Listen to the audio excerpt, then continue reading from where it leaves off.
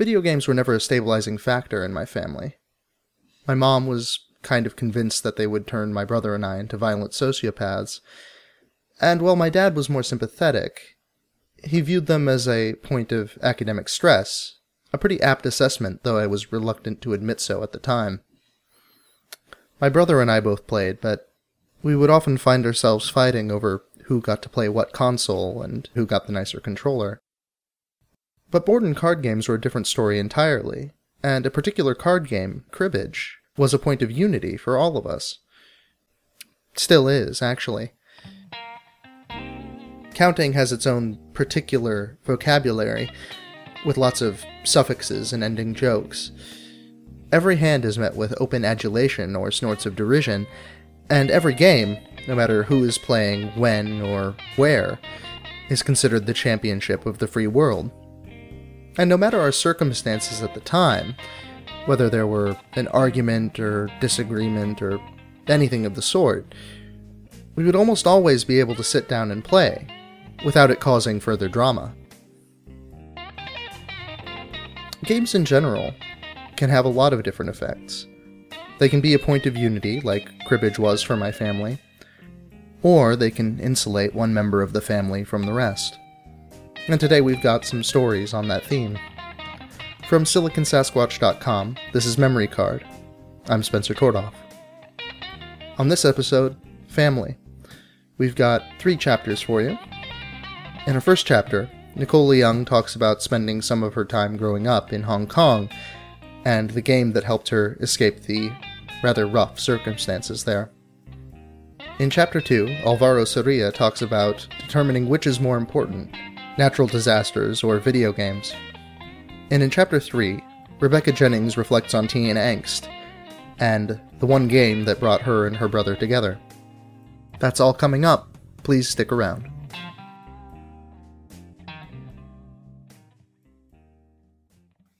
Chapter 1. Tenants Complain of Noise.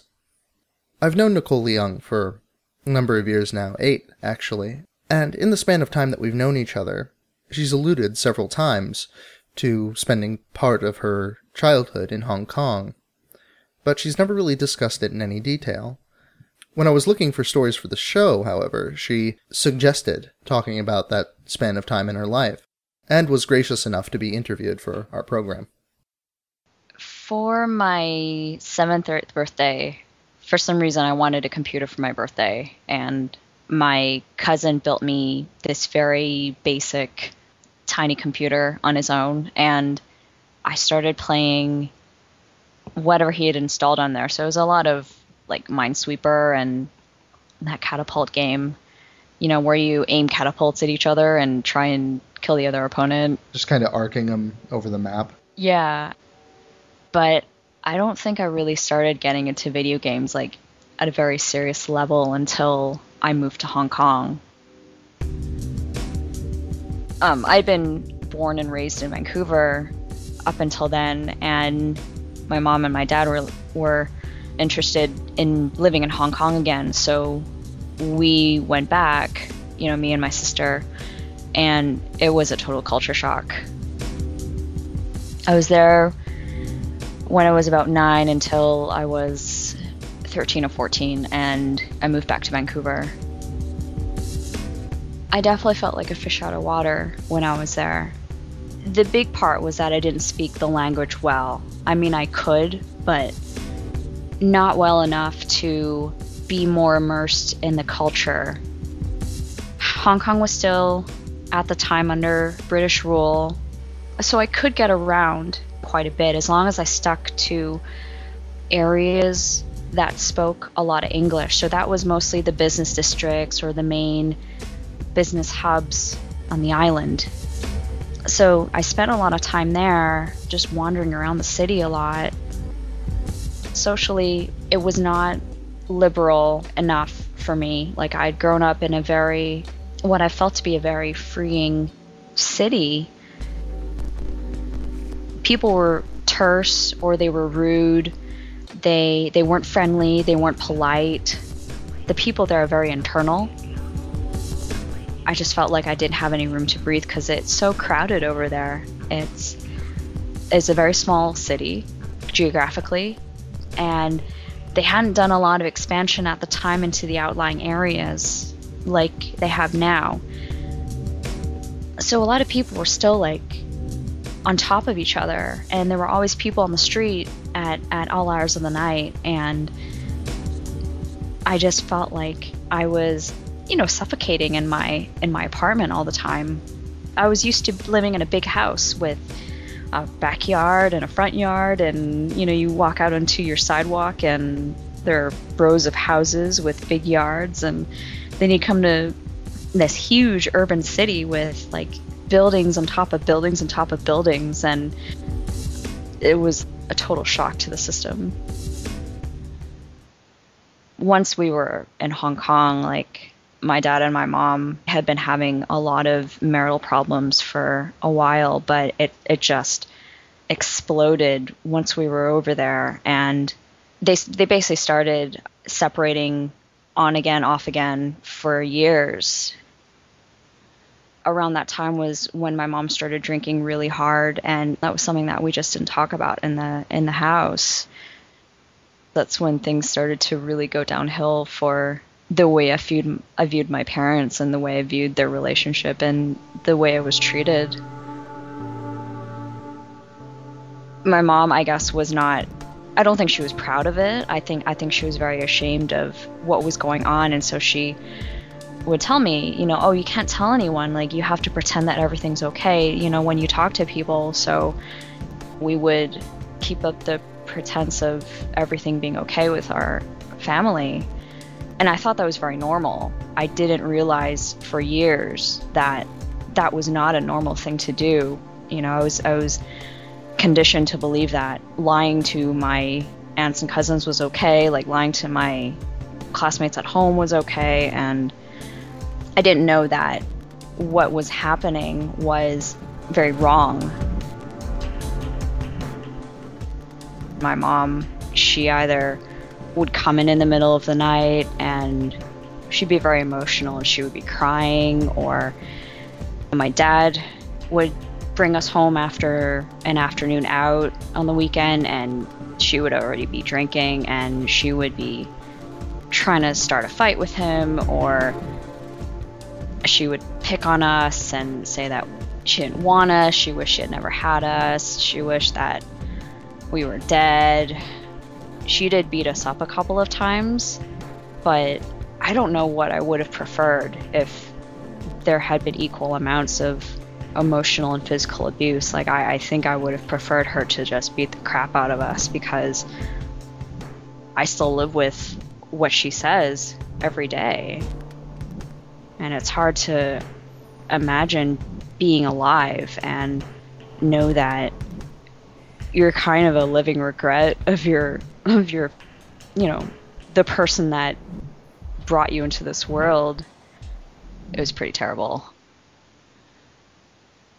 When my dad was living away from us, like he knew what was going on, but I don't think he really knew how to address it or how to deal with it, because my mom was so insistent that me and my sister live with her because she thought that that was the best thing for us.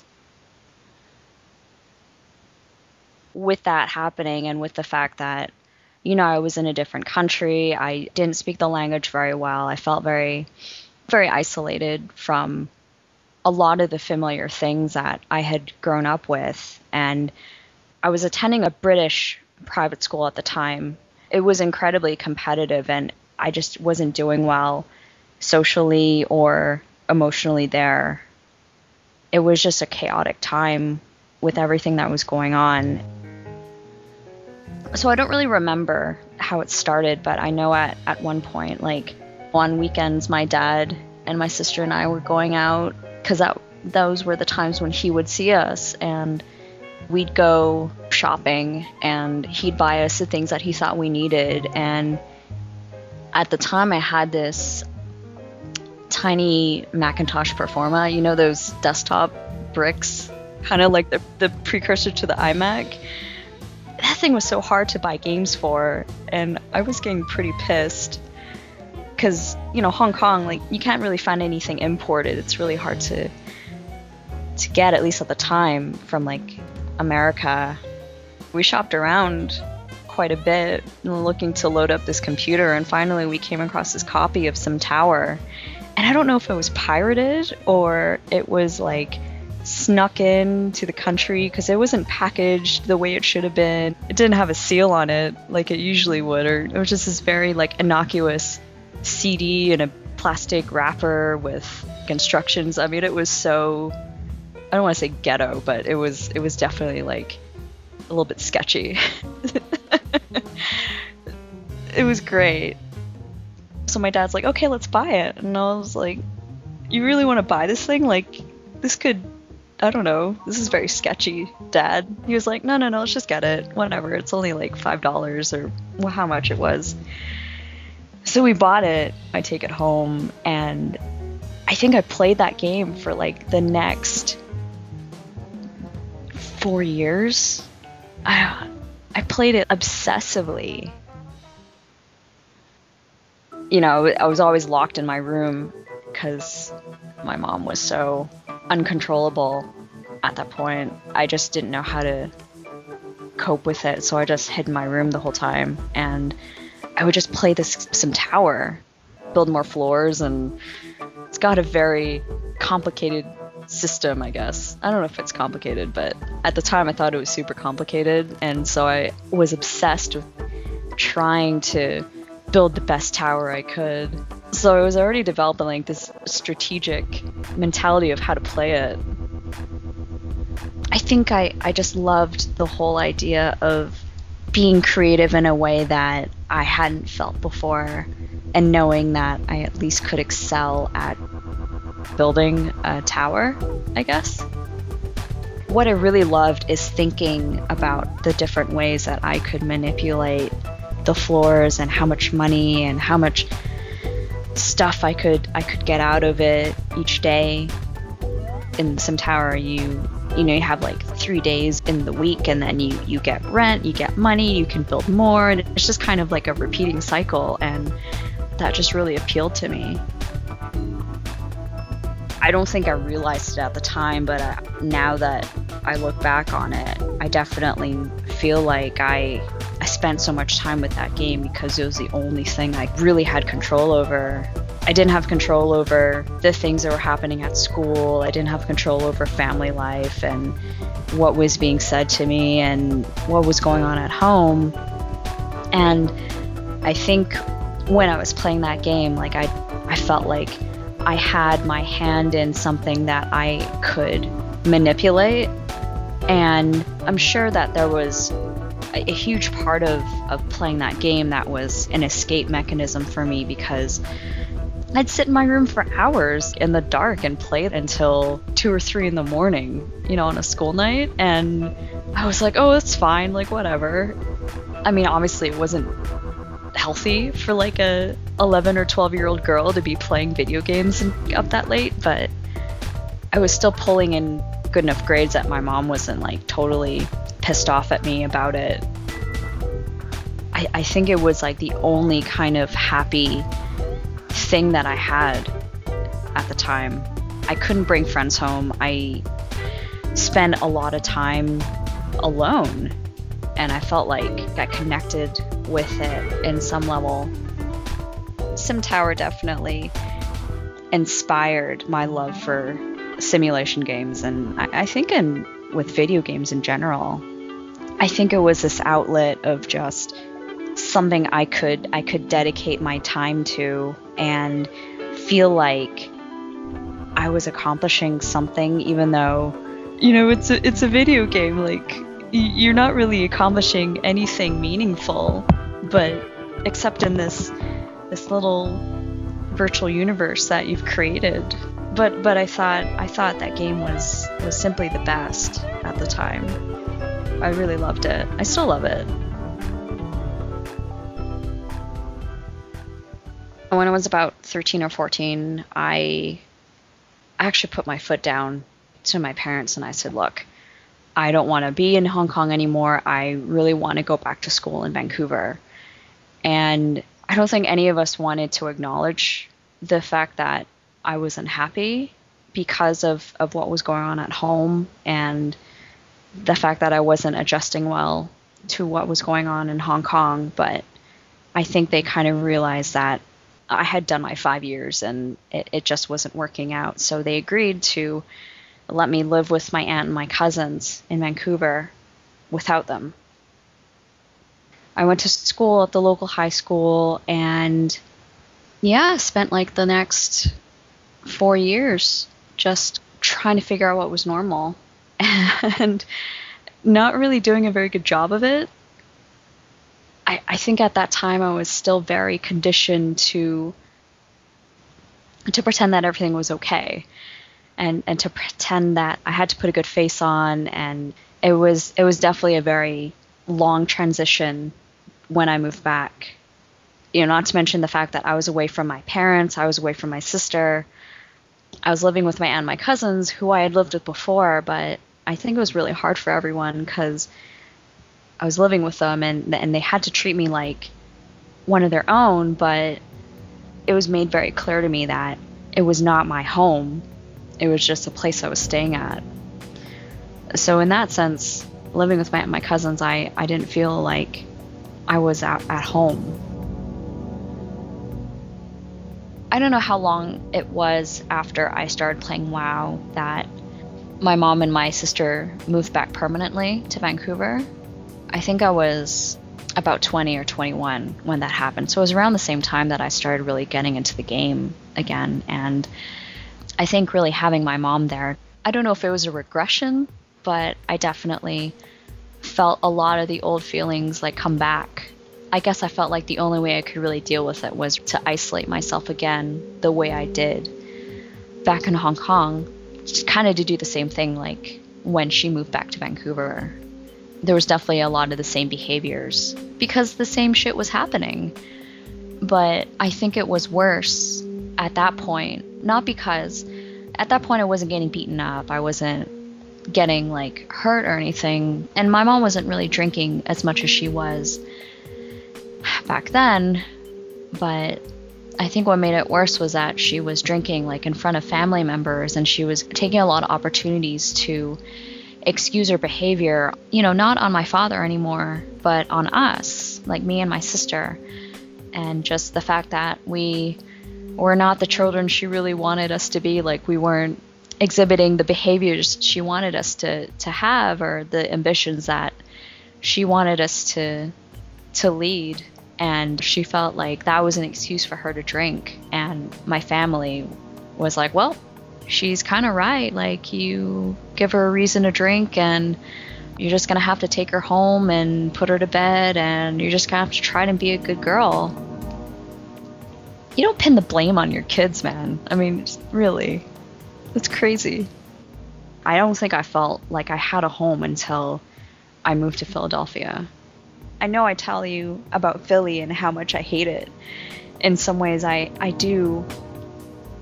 I am very grateful for the fact that I came here because I feel free, and that's something I think I've always been working towards my whole life, feeling like I have the freedom to do what I want. And I've never felt that until I moved here. And it's great. I love it. Nicole Leung lives in Philadelphia. How she got there is a story for a different time. Chapter 2. Bob-omb's Battlefield. While I was looking for stories for this program, I got the chance to sit down with Alvaro Soria through a 11-hour time difference and talk about some of his experiences with gaming. Among other anecdotes, which we hope to use on the program in the future, he told me this one about getting an N64 as a kid growing up in Colombia. My parents got me the N64 with Super Mario 64. I was really, really into it. The next day I had to go to school, so I woke up like 2 hours early, got myself dressed, showered, ate something, and went straight in my school uniform to play until the bus came. My mom left for work, my dad was still sleeping, and I had to play in my parents' bedroom because at that time the only TV that had the proper plug to play was my parents' one. The one on the living room was too old. I could only play my Super NES in there. So I started playing. Hmm. I was really into it, playing on Bob Field, I think the name of the level was. Anyway, I was in Colombia at that time, and it started an earthquake. In Colombia, it's a place where sometimes you have earthquakes and that kind of thing.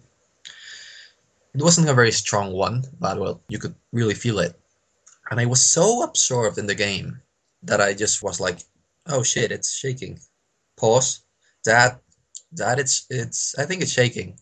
He woke up really scared, sat on the bed, and was like, "Okay, he's up." Unpause. He kept on playing. Through the earthquake. Yes,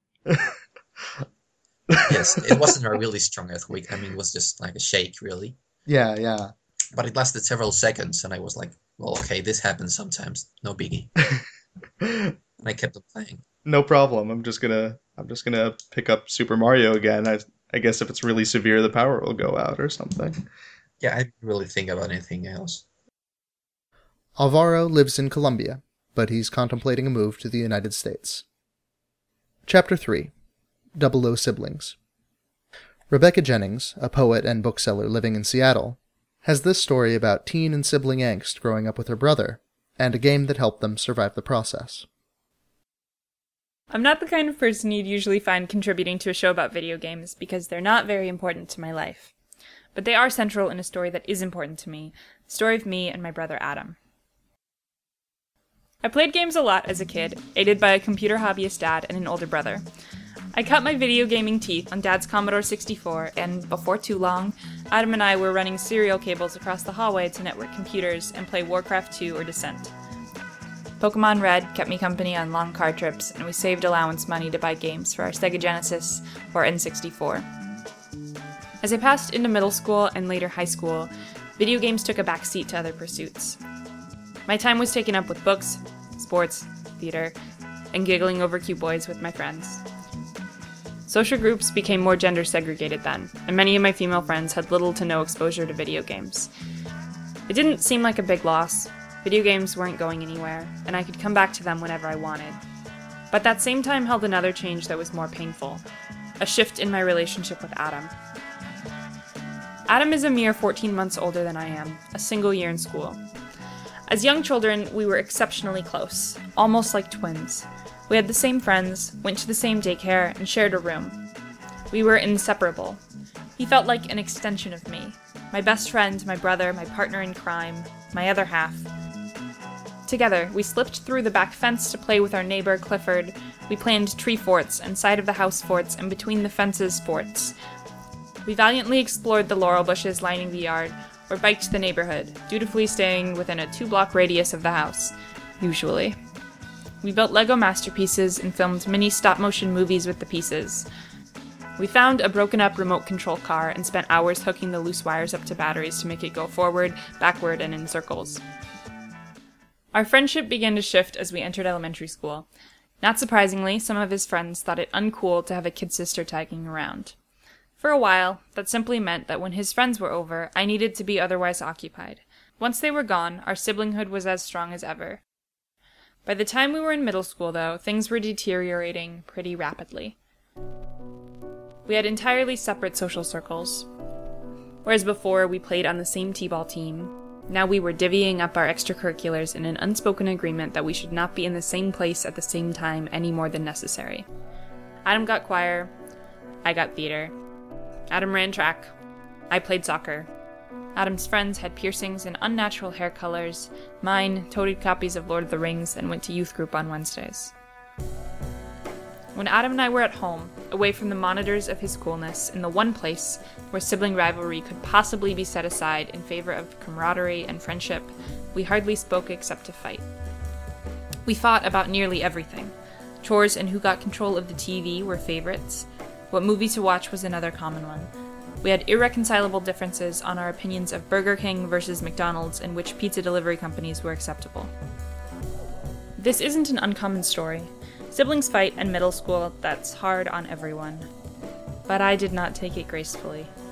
I was angry. I yelled at my parents and at him. On one occasion, I lunged at him, fists flying in anger.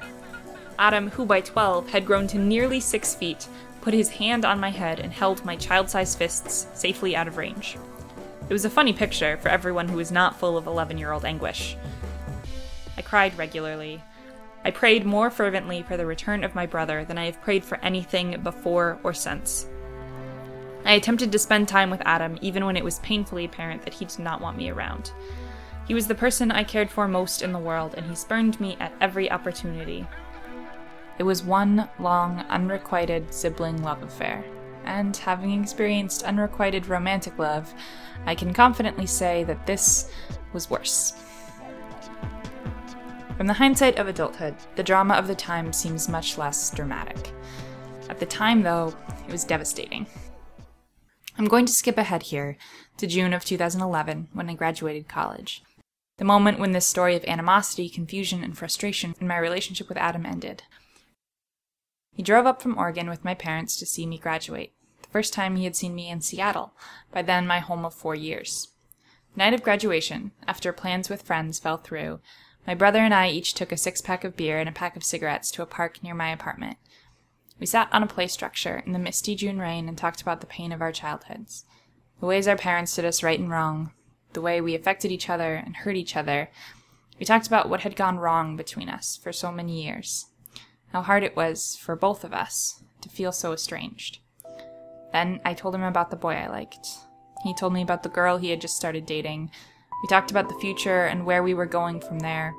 We sat as equals, drinking and smoking together, really connecting for the first time in more than a decade. That was the start of the relationship I have with him now. That was when I stopped blaming him for all that pain. When he started being my brother again.